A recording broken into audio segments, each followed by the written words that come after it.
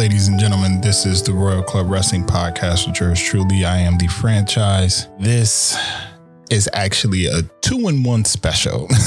Normally, I was going to do part 2, chapter 2, and then a chapter 3 of The Last Ride. But I decided, because I was doing various other things, that I'm just going to combine both of them together. Just because I feel though as if both chapter 2 and chapter 3 kind of coincide. They fit more better if I talk about them together rather than talk about them separately. I just got done watching chapter 3, and my overall take on it was, they discussed the abomination, which was the super showdown between the Brothers of Destruction and DX. Chapter 3 was more of the story between Triple H, Shawn Michaels, and Undertaker. You did see a little bit of Kane, Glenn Jacobs talk about his relationship with Undertaker, but overall, chapter 3 was the entitled End of an Era, which everybody knows is the theme of Triple H and Undertaker's WrestleMania, the final WrestleMania match between the two of them in Florida, the Hell in a Cell, with Shawn Michaels as special guest referee, which they talked about in chapter 3. And the way they described it was very telling. But before I get any further into chapter 3, we got to go back to chapter 2. Okay. Chapter 2 to me was probably the most telling and probably the most personal you've seen of Undertaker. You really see the relationship between Undertaker and Vince McMahon. You get an inside look of their relationship. And there was one point in that series, in that episode, chapter 2, where they asked Vince, what is your opinion? What do you feel about Undertaker? Can you express or to talk about your relationship with the Undertaker and what he means to you and what he means to the WWE? Vince McMahon couldn't even come to words. He got emotional. You seen he started to cry. He started to tear up a little bit, and he was just like, I can't do it. I've always said Undertaker is arguably the greatest character in wrestling history. A lot of people would not think that his in-ring work or what he's done puts him in the top, but I put him. He's not in my Mount Rushmore, but he is in my top 10. Okay. Undertaker is definitely in my top 10 wrestlers of all time. Undertaker, to me, the reason why I feel like when it's all said and done, as I reported in the first chapter 1, when I reported that it was brought to everybody's attention that he just signed a 15-year deal. And I've gotten into it with somebody on the Instagram account, on the Royal Club's Instagram page, because I post about it and I, said something. And this person was very like, I don't understand, what the fuck is this dude doing, blah, blah, blah. And I'm like, it's because Vince doesn't want anybody to get their hands on Undertaker. And in chapter 2, you see why. Undertaker's loyalty to Vince, his loyalty to the WWE was shown here. I remember there was a promo that he cut some time ago. This was years ago. I was a kid, and he was shooting from the hip and speaking his truth, and said how I stuck around when all of Vince's hand-picked favorites went on to WCW for much more money than what Vince was offering them. And obviously he's talking about Kevin Nash, Scott Hall, Hogan, everybody. And he said, I've stuck it out. I've been here. I've never left. I'm staying. And it goes to show you why I feel like that agreement, his 15-year contract extension, whatever you want to call it, I feel like there's perks behind it. I can see Undertaker having some stake in ownership of the WWE. or he's going to have a position in the company forever. Okay. That's my honest opinion, but you also see the redemption, chapter 2. That was the name of it, redemption, because as we know, chapter 1, he talked about the match with Roman Reigns. You've seen the match with Roman Reigns. You've seen him, the iconic moment of him, and I'm using air quotes, hanging it up. And then he watched it again and he played it back and he just cringed at it. He couldn't believe he was like he did this. And he, and he felt bad for Roman. He didn't really feel bad for himself. He felt more bad for Roman than anybody. So he went for surgery, as he said he does in the first, in chapter 1, he said his schedule was prep for Mania match, surgery, rehab, Mania. That was his schedule.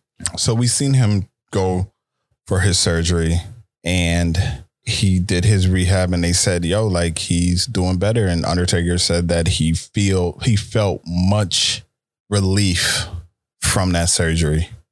Said he never felt any better. Starts doing rehab. You see him have this, he sits down with Vince and Vince shoos the camera crew away and they have their conversation. They asked him if he, what do they think about an angle with Cena? He said he had to think about it. He had to see how everything was going. Then they brought him a ring to Texas, similar to what they did with Edge. And then next thing you know, he's hitting the bumps. He's not hitting the bumps. He's hitting the ropes, taking bumps, working on his cardio, he's working out. You start seeing the workout regimen that he does. And it was special. It was something really special to see. I love seeing the wrestlers hit the ring, hit the ropes, take the bumps, and to see Undertaker at 50 doing this. It goes to show you his dedication to the business and his dedication to making sure, let me make sure I'm good. And then he had a deadline. Deadline was Elimination Chamber. I think he said that Vince wanted an answer by then. And he waited till the Elimination Chamber that night to send a video to Vince. It was a video of him hitting the ropes, taking a bump, gets back up, walks over. He looks at the camera, says something, says, I'll be ready. I'll be ready for Mania. And he does his infamous, sticks his tongue out, rolls his eyes in the back of his head. He said, Vince basically said, fuck yeah. And the preparation started for Cena Taker. And Undertaker was a little disappointed in the match. He talked about it. He said that he thought he was hoping it would be longer. I think he said the match was under 5 minutes.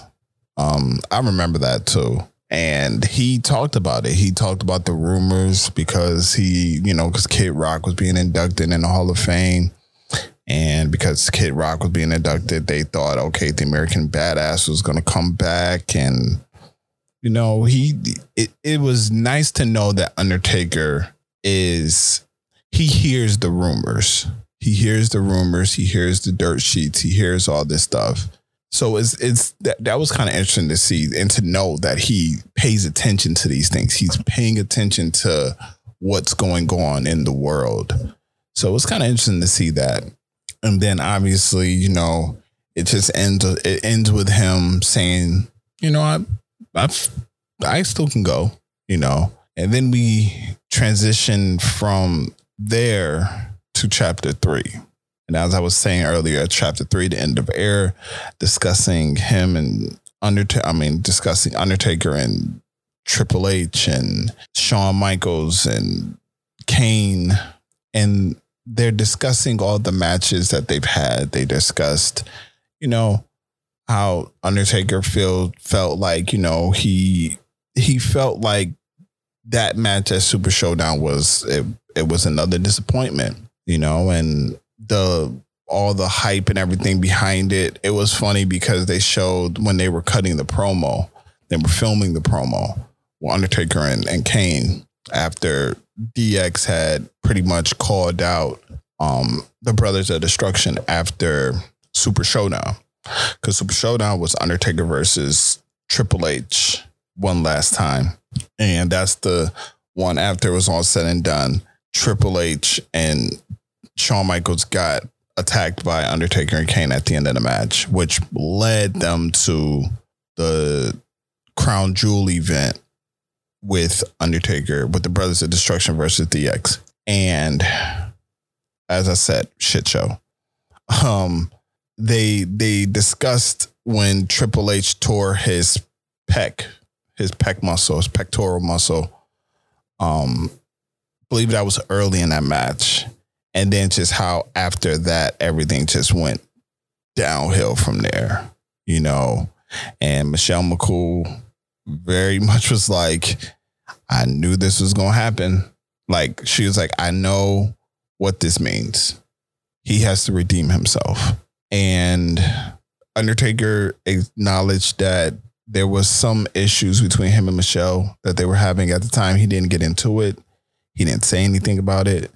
But I remember watching this, and I believe it was Triple H who said it, where Triple H said, it's like watching a comedy movie with old men who think they still have it to do a comedy show or do a comedy movie or something like that.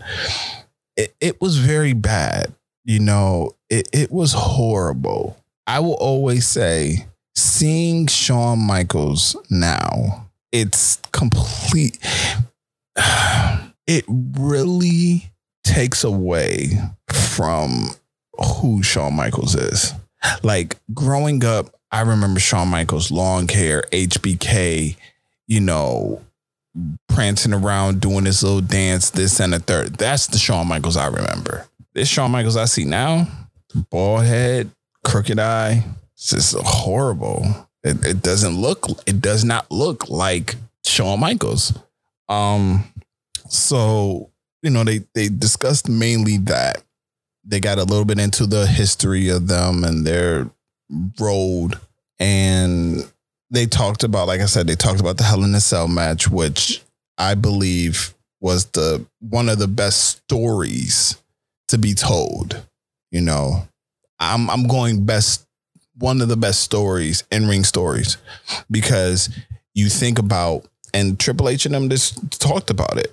Triple H said, you know, Undertaker and him said, they was like, listen, I fought Shawn. Let's pass it down from Shawn to you. And Undertaker was like, you know, this is what we're going to do. And Triple H was all for it. Triple H basically was like, okay. And then the reason why they brought the Hell in a Cell in there is because Undertaker and Shawn Michaels were the first ones to do Hell in a Cell. And I think they said that Triple H and Undertaker have been in the most Hell in a Cell matches. So why not put these two together and have them have this end of an era match? And Undertaker said that the infamous shot of Undertaker, Triple H, and Shawn Michaels on the top of the ramp is framed in his house with all their signatures on there. Triple H got them all the photos. So listen, I'm very excited, very intrigued with this series. But next week, chapter 4. I'm looking forward to chapter 4. Chapter 4 is the infamous, and I want to know if they're gonna, because one thing that they're doing with this is letting us in on a lot of things. But I want to know if what the dirt sheets and everybody was saying was true about how Undertaker reacted to the Goldberg match. That is going to be, because that's what they're covering next week. Next Sunday, they're covering the Goldberg Undertaker match. Now, y'all thought the DX versus Brother Destruction was a shit show. That match was horrible, horrific, booty, hang it up, you know. But something else that was interesting was how, you know, you see him on his, after the John Cena match, he is like, okay, I got a few more in me. All right. He did a few more shows. He did the show at the Garden, the house show at the Garden. And he basically was like, yo, if this is the last show for me in the Garden, it was fun. And it was, these moments like this series is really showing you Undertaker as a person, as a Mark Calaway. And the one thing that I will always take away from this is the legacy, not the legend, the legacy that he holds bears like no other person has a legacy like the Undertaker. I'm not trying to debate nobody with this. Longevity, being the only superstar to be in a federation for over 30 years. You can't find another superstar because, Triple H was in WCW and Shawn Michaels was, elsewhere. And I mean, Undertaker was elsewhere before, but you don't even hear Undertaker speak about it. It's strictly like WWF, WWE. He's mentioned a little bit of it on the Broken Skull session, but that was it. Mean Mark Calaway. That was his thing when he was not in the WWE or WWF. But everybody knows Undertaker, Mark Calaway.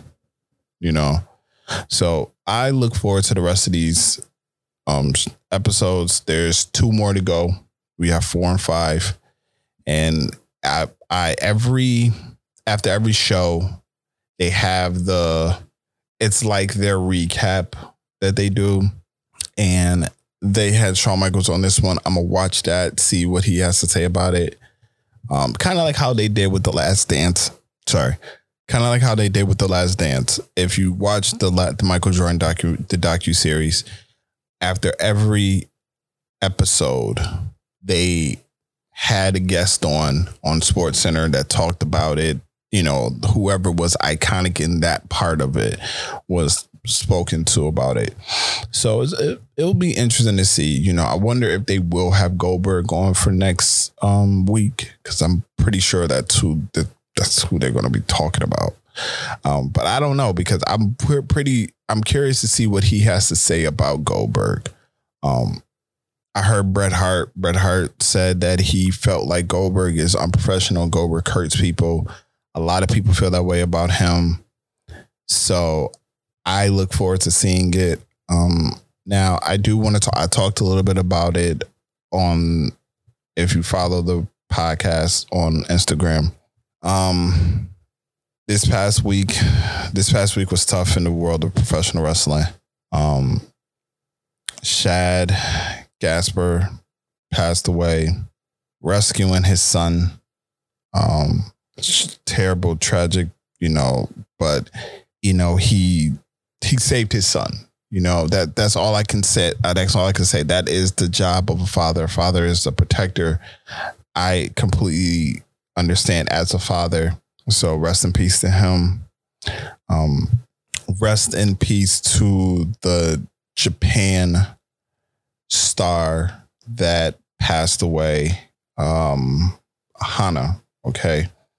Hana, I'm not going to say the last name, but she is a Japan wrestler who at the age of 22 committed suicide. I wasn't aware of her. I don't follow Japan wrestling like that, but it was floating around all of social media. A lot of the WWE and NXT wrestlers were addressing this, was very upset, hurt by it. It is report that it's because of cyberbullying.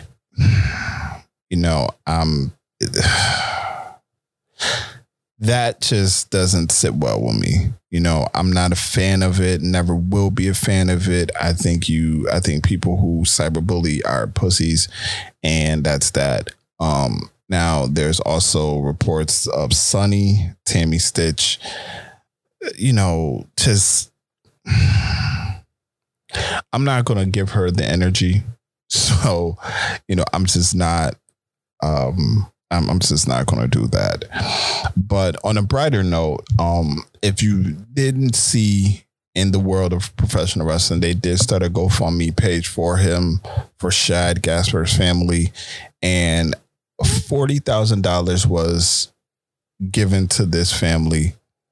And the person who did it was anonymous, but the message behind the post on GoFundMe was CTC RIP. Crime Time, Cena Nation. I said it on my Instagram page.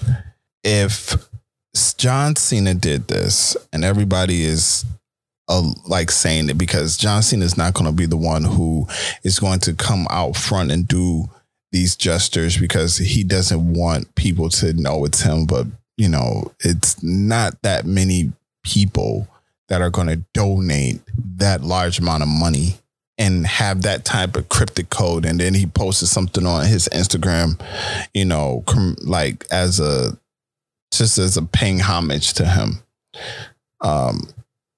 And man, that if that is John Cena, listen, salute to John Cena. He is something special. Okay. He's really something special. But that's it for today. I want to thank y'all for listening. You can follow the podcast at RCW_podcast on Instagram. I will be back with another episode, a full episode of Chapter 4 of The Last Ride, Undertaker special documentary. Thank you all for listening. I hope you all have a safe Memorial Day. I'm recording this on the Sunday before Memorial Day, so I hope y'all have a safe Memorial Day. Please, if you're doing anything, if you're going out, if you're having a gathering, please, I understand, and I know that we are in a time where we're supposed to practice social distancing, but with the weather getting nice, I know for sure I've seen people do gatherings now as I've drove around when I'm going to work or I'm going to my destinations or anything like that. And I'm seeing people are not really practicing it anymore. I still wear a mask when I'm going out. I'm still doing my social distancing, but please practice that. Okay. The only way that we can get the country, living in the United States, the only way we can get the country to kind of open back is by practicing these things. So I know tomorrow, traditionally cookouts, things like that. If you're going to do it, please practice social distancing. Take care. I will talk to y'all next week with a new edition of The Last Ride special. Take care.